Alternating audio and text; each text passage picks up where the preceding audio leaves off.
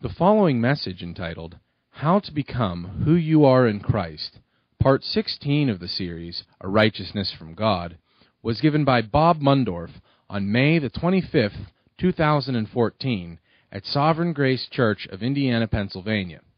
To learn more about our church, please visit sgcindianapa.org. Morning. Let's pray and ask God to help us this morning. Father, we pray that as we look at your word, which is living and active, sharper than any two-edged sword, that you would help us to focus, help us, Lord, to get our minds engaged with your word and disengaged with any distracting thoughts that we might have going on in our lives right now. Help us, Lord, we pray. We're dependent upon you. We declare our dependence on you. We know that we can do nothing apart from you, Jesus. So make your truth real to us this morning, we ask. Help it to change our lives. In Jesus' name, amen. Amen. Well, I heard a story recently about a man who moved to Texas in the late 1800s, mid to late 1800s. And this guy found some oil and became a multimillionaire. He didn't have any children, and he died without a will. So his lawyer began to search for his next of kin and the heir of his fortune. Found that he had a sister in Philadelphia, but the sister had passed away too. And it was later found that his closest living relative was this sister's grandson in Philadelphia, who was a tramp and a beggar on the streets. So the millionaire's lawyer did his research, and he found that this was true. This guy was living on the streets. He was the next of kin, and he was the grandson of this sister. So this lawyer, after confirming this, took a token of the estate, transferred it to a bank in Philadelphia, and put it in an account under this beggar's name. Now imagine the scene as this lawyer starts walking down the street in Philly toward where this guy is living. He's walking down the street, he approaches this junkyard, and over in the corner of the junkyard, he sees this man, this beggar, sitting there dirty, filthy, wearing rags, eating from a garbage can. And he stops before he gets up to him and thinks to himself, that man is a multi-millionaire. So the lawyer moves over to him and says, "Sir, I have just deposited $1 million in a bank account under your name. It sits in the bank just around the corner, free for you to go and draw from anytime you're ready.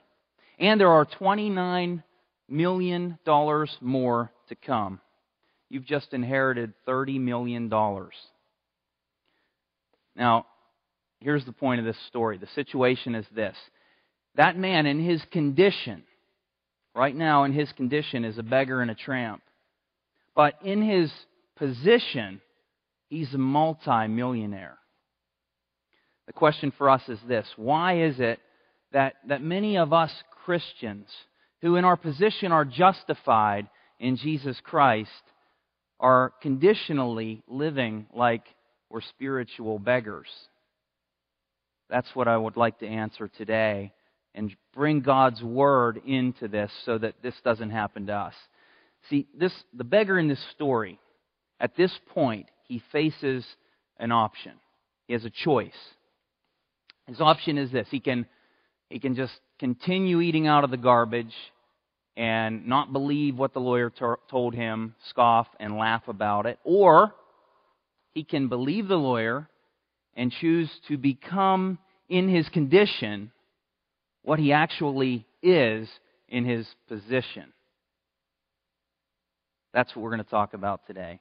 Last week, we moved into chapter 6 of Romans, a new chapter. Not just a new chapter because it's chapter 6, but a whole new section of Romans. The first 5 chapters talked a lot about our justification, our position that we have in Jesus Christ. We're forgiven of our sins. We're new creations. We've been declared righteous legally by God because we've believed in Jesus Christ. Now, beginning in chapter 6 and moving forward, Paul's going to tell us how to actually grow into what God has declared us to be. So we're going to bring our spiritual condition in line with our spiritual position. And we talked about how our spiritual position, being justified, being declared righteous, was a one-time, instantaneous act. The moment we believed in Jesus Christ as our God and our Savior. And it was all of God. It was all Him. We had nothing to do with it other than to just believe this message about Him. It required no human effort whatsoever. We talked about that back in chapter 3. We believe that one is justified by faith apart from works, apart from human performance or effort. Now, we're going to see that this kind of righteousness that God's calling us to, this what I like to call experiential righteousness or actual righteousness, practical righteousness, requires both God and our effort. We're going to see that this morning. We began to see it last week as Joe began to teach on Romans chapter 6.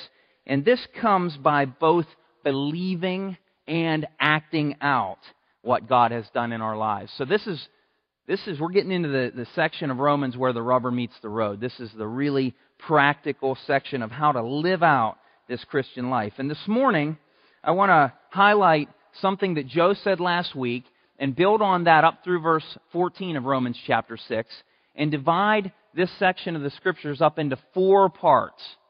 4 parts that will show us 4 sequential steps to become who we really are in Christ. Now, these are sequential steps, and that means that they've got to be done in order. And they also have to all be done for you to fully be able to draw from that spiritual bank account that God has given us in this new life in Christ. So back in last week's sermon, chapter 6, verse 4, Joe talked about how this section of Scripture shows us how to walk in newness of life. How to walk in newness of life. Walk is the Bible word for just everyday practice. Just doing the Christian life, practicing the Christian life. These 4 steps, if you do these 4 steps, and I don't want to oversimplify it because I'm taking it from this chapter, but in trying to rightly divide the Word, if you do these 4 steps, you will walk in newness of life. You will become, in your condition, what God has declared you to be in your position. So here they are. How to become who you are in Christ. First, you've got to know something. We're going to talk about each of these. You've got to know. Then you've got to consider this something. Then you've got to choose. There comes a point where you've got to make a choice. It's decision time. And then, lastly, you present. So let's talk about these. Let's start with know. Now, I'm not going to spend a whole lot of time on know because just highlighting and reinforcing one of the points that Joe made last week, but it fits into the process.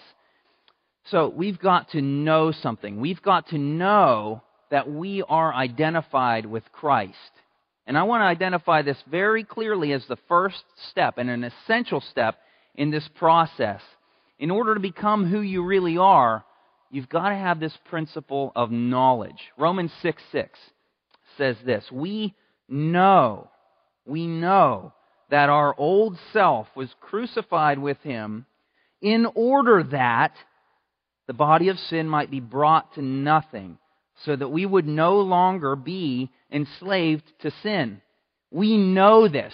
This is information. This is truth that God is giving us in His Word. This is doctrine that Joe taught us last week. And we've got to know this. We've got to know that we were crucified with Him. The old you, the old me, after we believed in Jesus, was crucified with Christ, that the body of sin might be brought to nothing, rendered powerless in our lives. Now, I know it doesn't feel that way, so track with me for the rest of the points. But we've got to know this. We've got a supernatural bank account, unlimited power to draw from in Jesus Christ. And we can draw from this account each and every time we're tempted to sin. Every day, 24/7, we can draw from this account. Now, I know that sometimes Christians can downplay head knowledge or Bible doctrine in favor of just living out the Christian life. And Christians can say, maybe this church or that church just puts too much emphasis on doctrine, on teaching Bible truth and building knowledge. But I want to tell you that doctrine, knowledge, orthodoxy must always precede orthopraxy. That means practicing right biblical truth. You've got to know before you can practice. You've got to know the truth before you can change your life. And that's really the way the Bible works. The Bible always gives us truth. Something God has done, something that is true for you and I, before we're called to practice it. God's not going to just tell us, go do this, without hinging it on a biblical truth. So we've got to know. Knowledge always precedes Christian action. If the tramp on the streets of Philly didn't know his new position, that he was a multimillionaire, he would have never done anything about it. We've got to know the truth that sets us free. Now, when it comes to ability to live the Christian life, we're no longer on our own. That's what Joe taught us last week. We're plugged in to not just like a 110 outlet. We're plugged into the whole power plant of Jesus Christ. And not only that, actually, the power plant has been moved inside of us because we're indwelt with the Holy Spirit. Listen to these verses. Listen to the truth of God's Word. Philippians 2:13 says, "For it is God who works in you, both to will and to work for His good pleasure." That's a verse that should be memorized for the Christian. We need to know this. Or how about Colossians 1:29? Paul said, "For this I toil, struggling." I like this because he's talking about how he's doing this. "For this I toil, struggling," and then he says, "with all His energy that He powerfully works within me." See, God is working within you. God can work within you. You've got to know this. Something big has happened under the hood, behind the scenes. There's been a big change, and you might not know it. For some of you, you might be like, why didn't anybody ever tell me this? Others, though, I expect, might be thinking something like, okay, I get this. You tell me this all the time.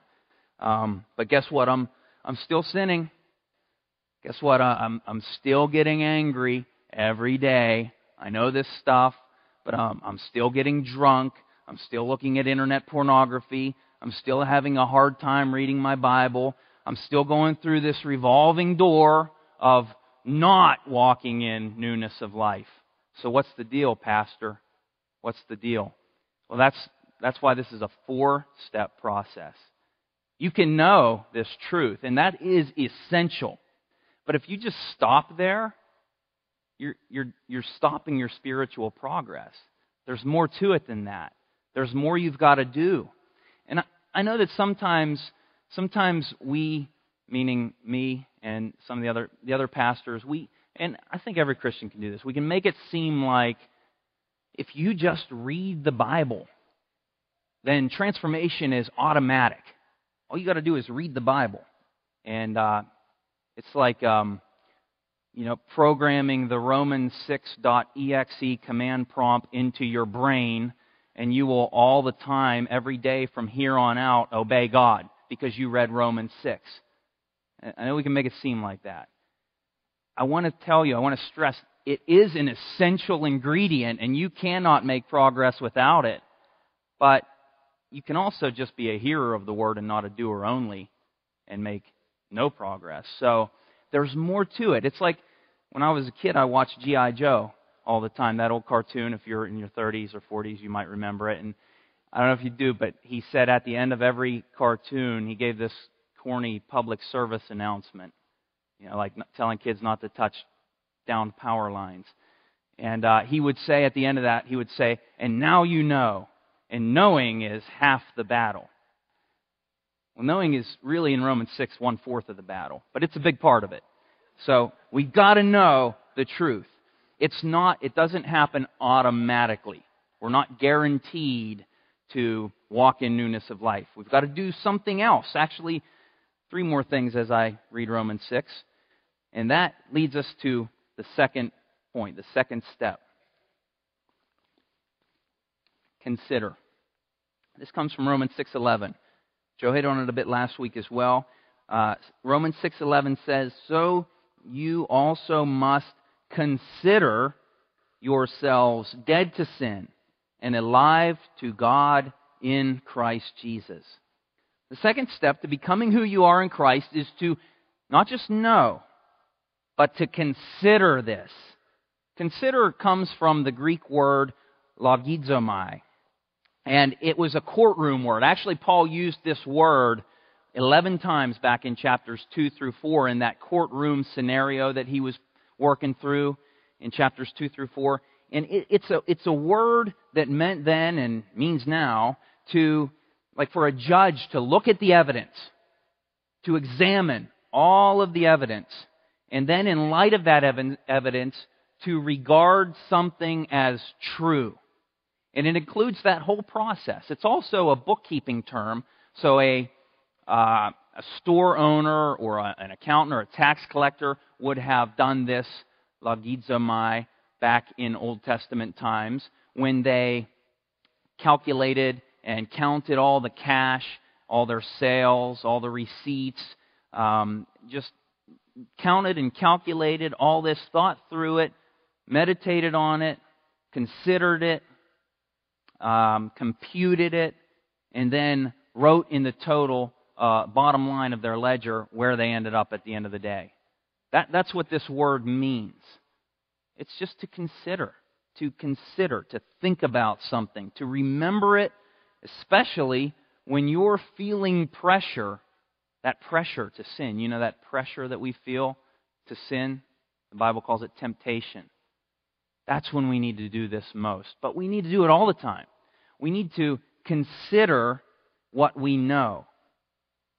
And so some might be thinking now, and I know this because I go through all these thought processes, some might be thinking, well, that's nothing more than just brainwashing yourself. It's like the power of positive thinking. You just got to kind of tell yourself over and over until you believe it. Like that, I can't remember that guy Mark always mentions in the movie that looks in the mirror and says, "I'm good enough." What's he say, Mark? "I'm good enough, I'm smart enough, and doggone it, people like me." You just look in the mirror, keep telling yourself that over and over again, and then you'll get a good job that pays you millions of dollars a year, and nothing will ever go wrong. That's not what this is. This is not the power of positive thinking. This is the power of biblical thinking right here. Huge difference. This truth is, well, it's true. It's based on God's Word, God who cannot lie. And so we've got to transform our minds by the renewing of the Word of God rather than having our minds be conformed to the world. And if you want to call it brainwashing, I'm fine with that, because Titus tells us to wash ourselves by the renewing of the Word with the Word of God and be sanctified. And you know what? You're going to be brainwashed. Everyone is going to be brainwashed by something. Let's make it God's Word. If you're not going to be brainwashed by God's Word, there are 3 huge enemies out there waiting just to transform or conform your brain into something else. We've got Satan, the tempter, who really wants to transform our brain. We've got our flesh, and we've got the world, the 3 enemies of the Christian. And they're going to get a hold of it if you're not proactively transforming your mind, brainwashing yourself with God's Word. So I'm okay with brainwash. I think every Christian should be brainwashed by God's Word. So the power of biblical thinking, that's considering yourself dead to sin. Tell yourself that. Write it on a paper and stick it on your fridge.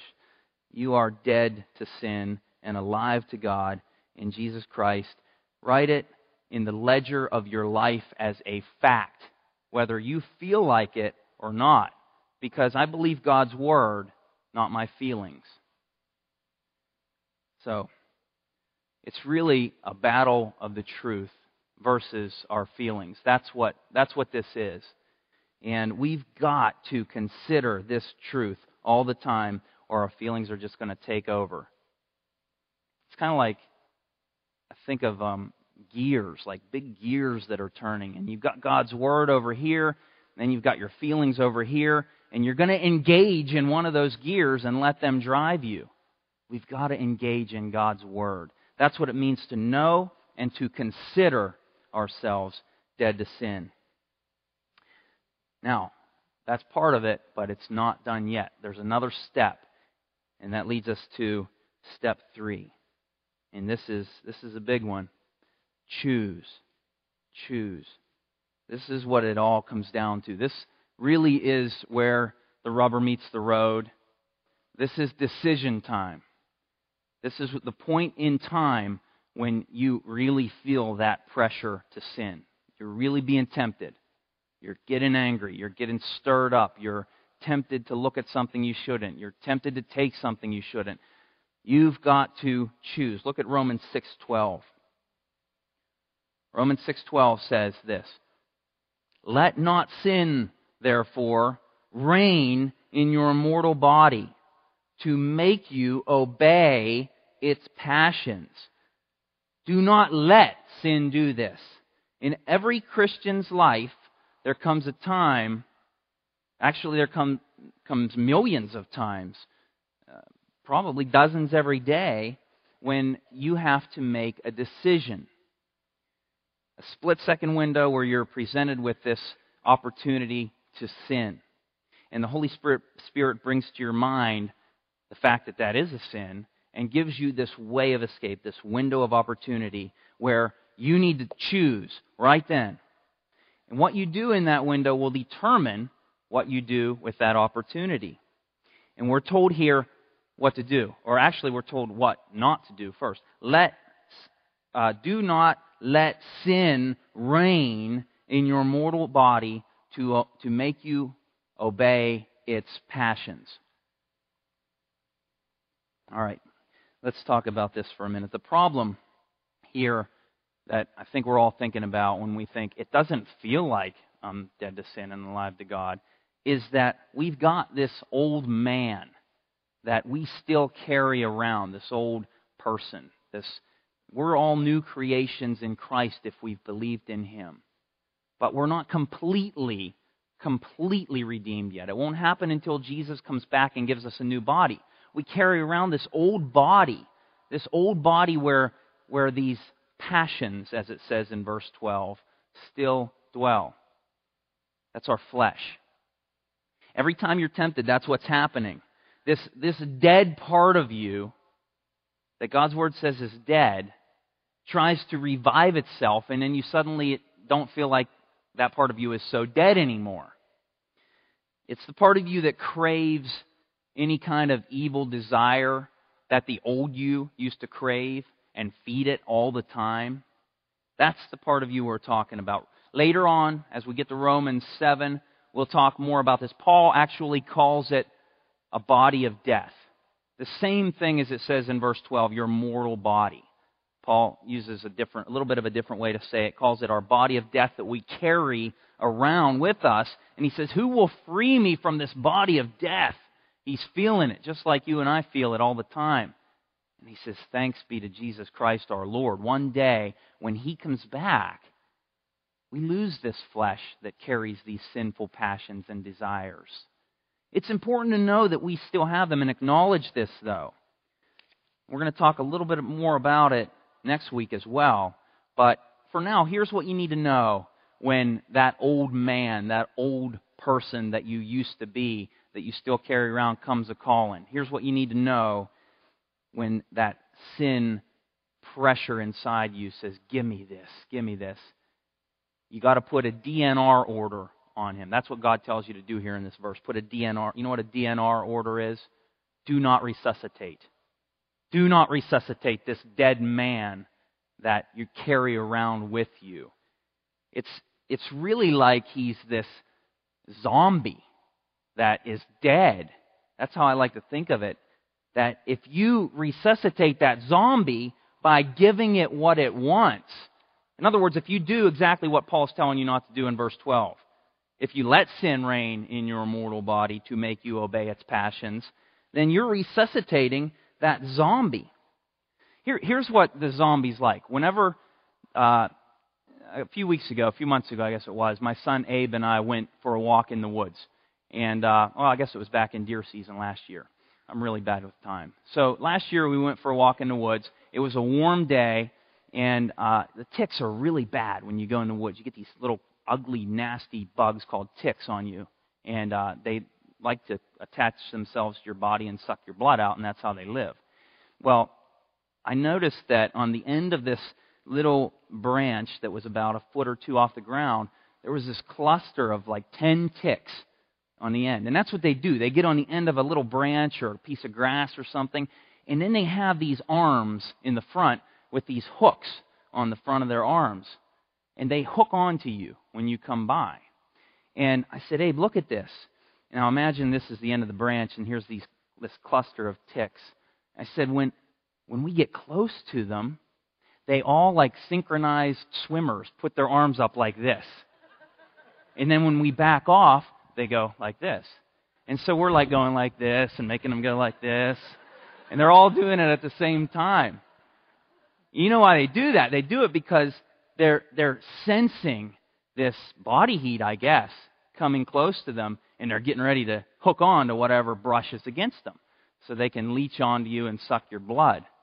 That's really a picture of this body of death, this flesh that we carry around. It just senses any sinful desire, passion that gets close to us. And it's like, ooh, you feel it. You know what I mean? It like picks up on that like a heat seeker missile. It's just like, ooh, you got to remember, it's dead. You can't resuscitate that thing.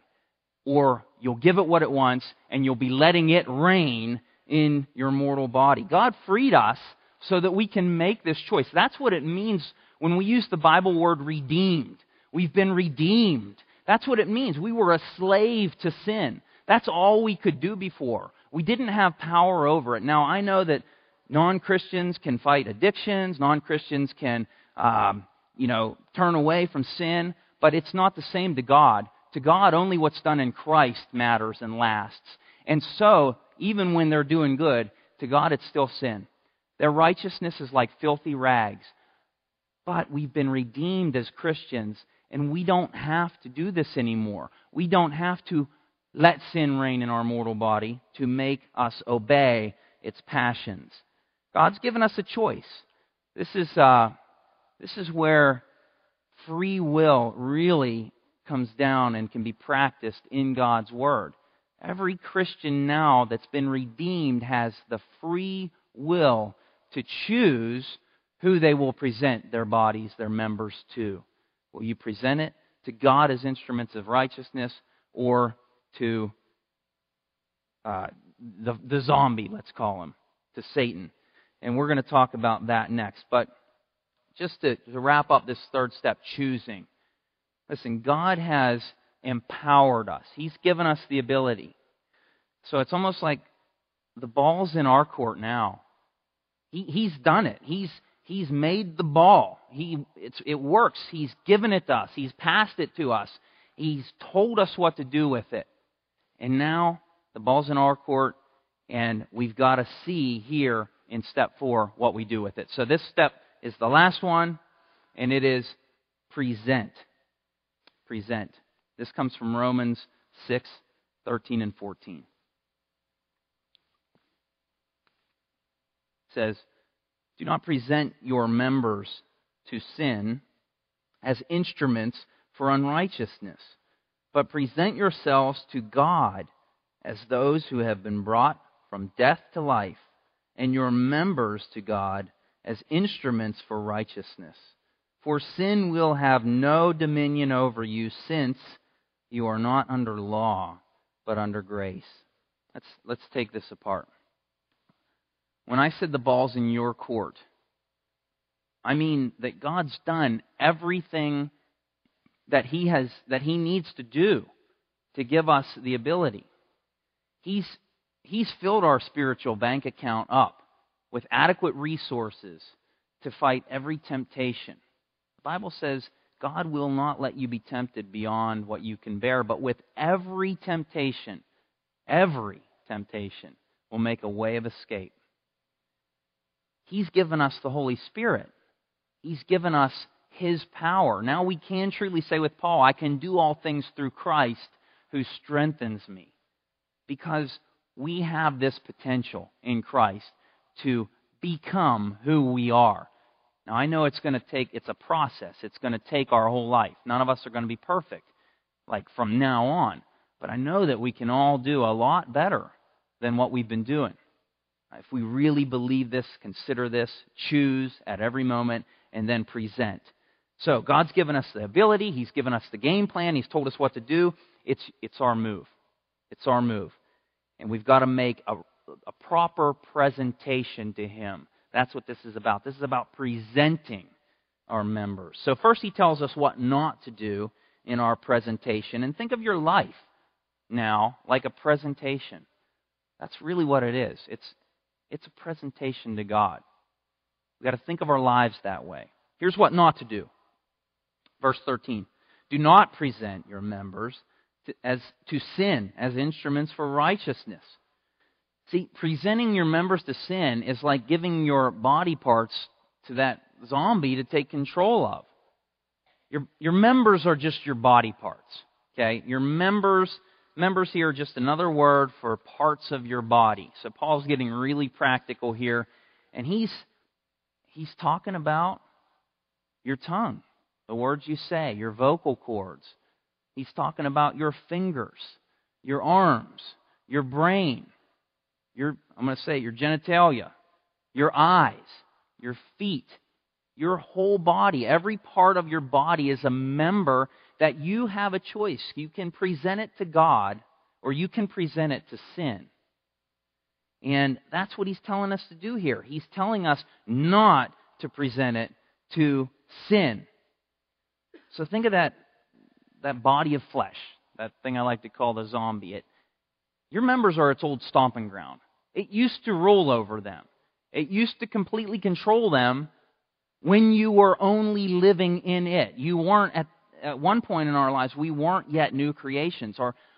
God's Spirit hadn't joined with our spirit to make us new. And that zombie, that body of flesh, just did whatever it wanted to do. And when we present our members to Him, we're presenting our members to Him as instruments of unrighteousness and saying, basically, go ahead and take, my vocal cord or my ear or my eyes, whatever, and do with what I know you want to do with them with. Sorry. You know what I mean.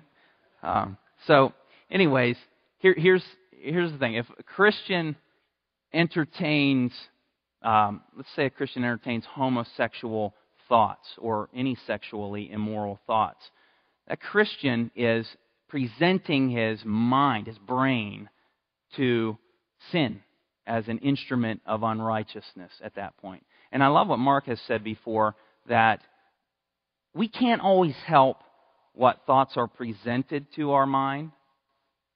Satan will present all kinds of evil thoughts to our minds. But we can help what we open the gate of our mind up to and say, hey, come on in, I'm going to entertain you. There's that point, remember, where we have to choose. That's what the Bible means when it says, take every thought captive to the obedience of Christ. You got to cut it at the thought. You got to cut it at the thought. So a Christian can present his mind, his brain, to sin as an instrument of unrighteousness. A Christian who's giving in to a drug or an alcohol addiction is presenting her members to sin as instruments of unrighteousness. A Christian who is craving or coveting, craving is just another word for coveting, material possessions. Like, I love that house, I want it so bad, I can't stop thinking about it, or electronic devices, or cars, or clothes, or whatever, material things. A Christian can continue to crave those things in a sinful way, and seeing, if you're looking at the catalogs or looking online or going to the mall all the time and just looking at things you want, you're giving your eyes, you're presenting your eyes as members of unrighteousness, to sin. We can do that in a number of different ways.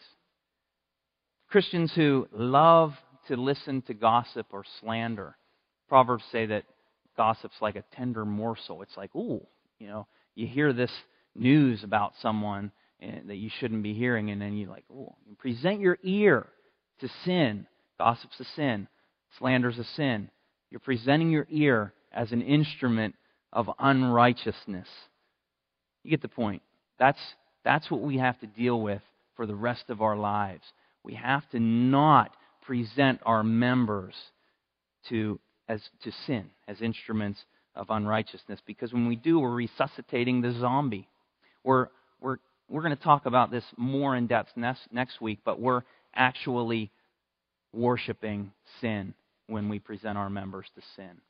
But we can worship God when we present our members to Him. So, this is what we've got to do. The second half of that verse 13b said what not to do first. Here's what we should do. Present yourselves to God as those who have been brought from death to life, and your members to God as instruments for righteousness. So because we're united to Christ, we can do this now. He wouldn't tell us to do something that He hasn't enabled us to do. And so we can do this. Now, like I said, the devil, your flesh, the world will lie to you. Your circumstances will lie to you. Your feelings will lie to you because they originate from the zombie. They don't want you to believe this, but this is true. You can do this now because of everything Paul said in this whole book before up to this point. So I talked about it a little bit, but when I think about how do we do this, I would encourage all of us to start with what I feel is our most important member to present to God as an instrument of righteousness. And that would be our brain, our mind, the control center of our body, our thought life, our just what are you thinking about all the time. You can give that to God. As a matter of fact, we're told to, the Scripture tells us all over the place, acknowledge Him in all your ways. Or Colossians 3 tells us, set your minds on things that are above, not on things that are on the earth. We got to think, what are we thinking about as Christians? What's driving our thoughts? Answer that question, and it's really going to help you. What do you think about most of the time?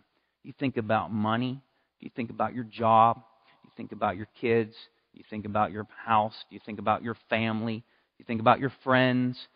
What is it that you spend the most time thinking about?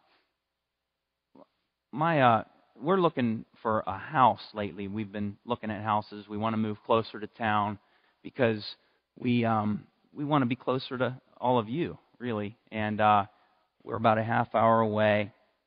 And so we've been looking at these houses, and it's so easy to just let that control our mind. Jane and I were talking about this the other day.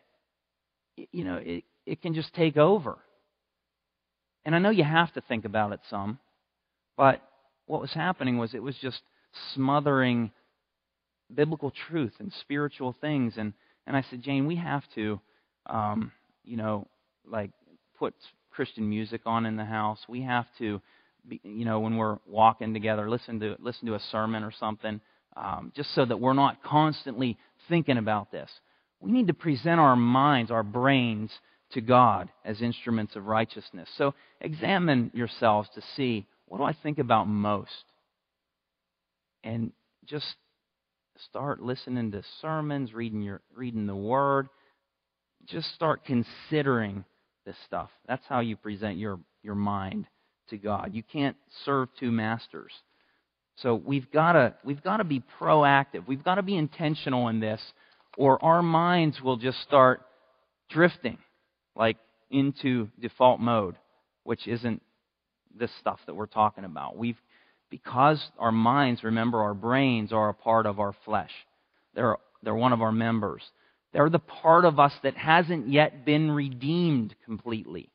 We've got this other powerhouse of a part of us now, the Holy Spirit, who's come to live in us, to take control of our mind if we let Him. So we've got to yield to one thing or the other. So I would start with the mind. Romans 12:2 encourages us in this way, as it says, "Do not be conformed to this world, but be transformed by the renewal of your mind, that by testing you may discern what is the will of God, what is good and acceptable and perfect." So we've got to fortify our minds with very large doses of truth from God's Word. Here's a great place that I would recommend starting if you want to take your spiritual vitamins to fortify your mind. Psalm 119 is a great place to start. Read and pray through Psalm 119.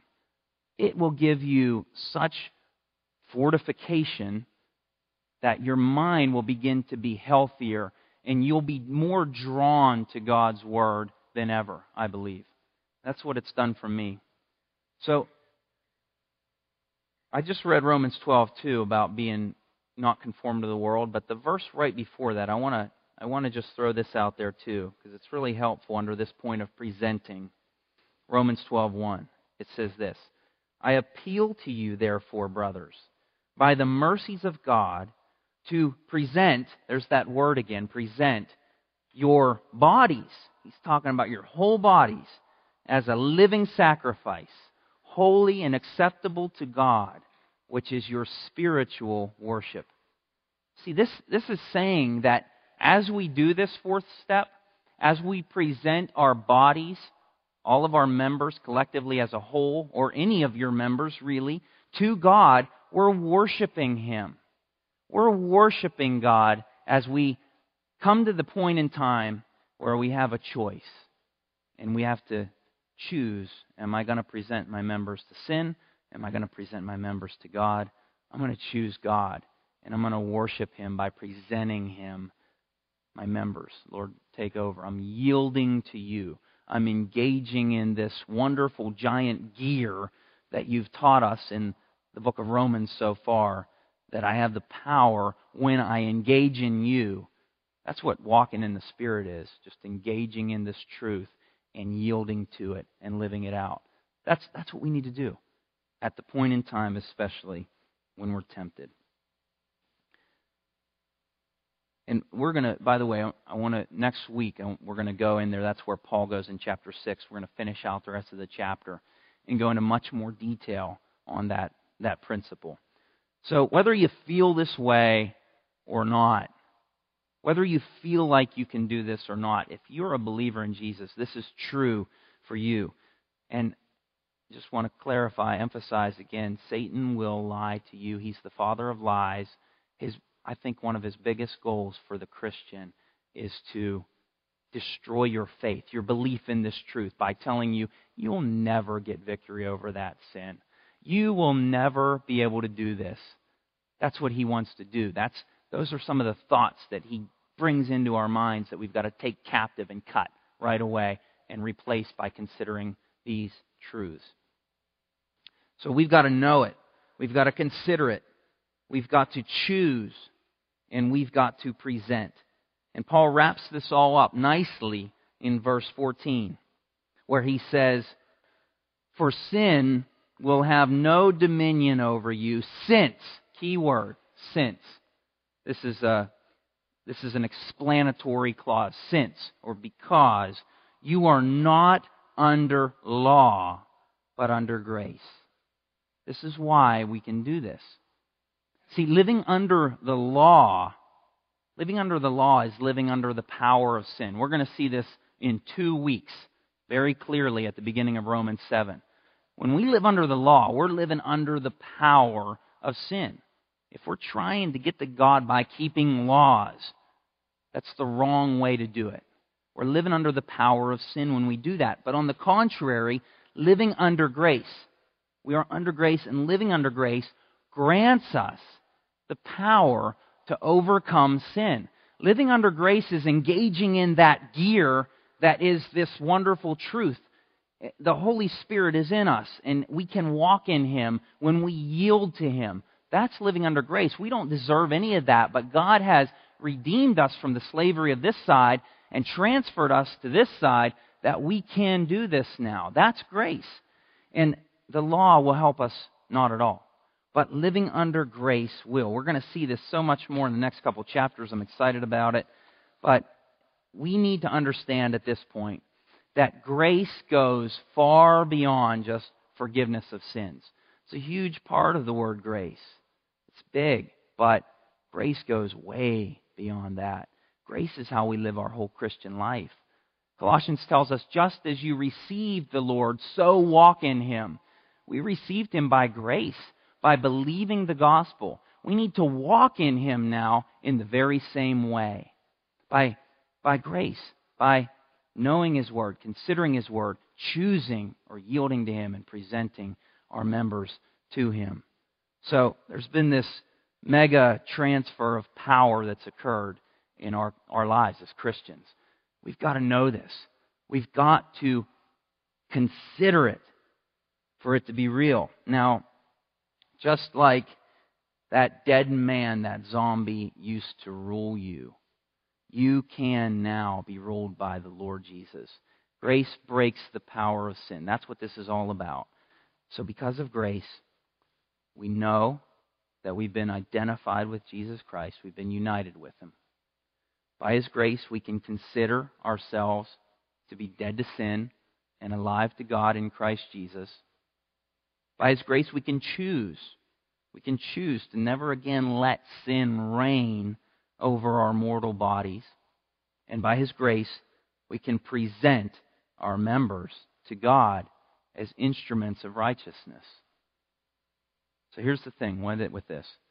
Just like that beggar on the street at the beginning of the sermon, you face an option today.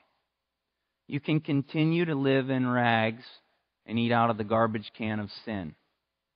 Or, beginning today, you can choose to become in your condition who you really are in your position in Christ. My exhortation to all of us, myself included, is this. Let's live like the people that God has freed us to be. And it happens one decision at a time. Let's have the band come up and pray. Father, we thank You for Your powerful Word. Without it, we would be lost. Your Word really is a lamp unto our feet and a light unto our path. And we thank You for Your powerful Spirit that works in us, that energizes us to be able to obey what You've commanded us to do, Lord. Or we know that we can't do it in and of ourselves, but only when we engage in this grace that we are hearing about today.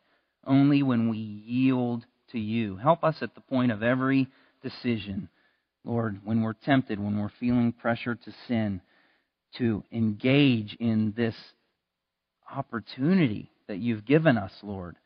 Lord, bring Your Word to life in those who maybe heard this a number of times before. They've heard this, but as You do so often, You bring it to life.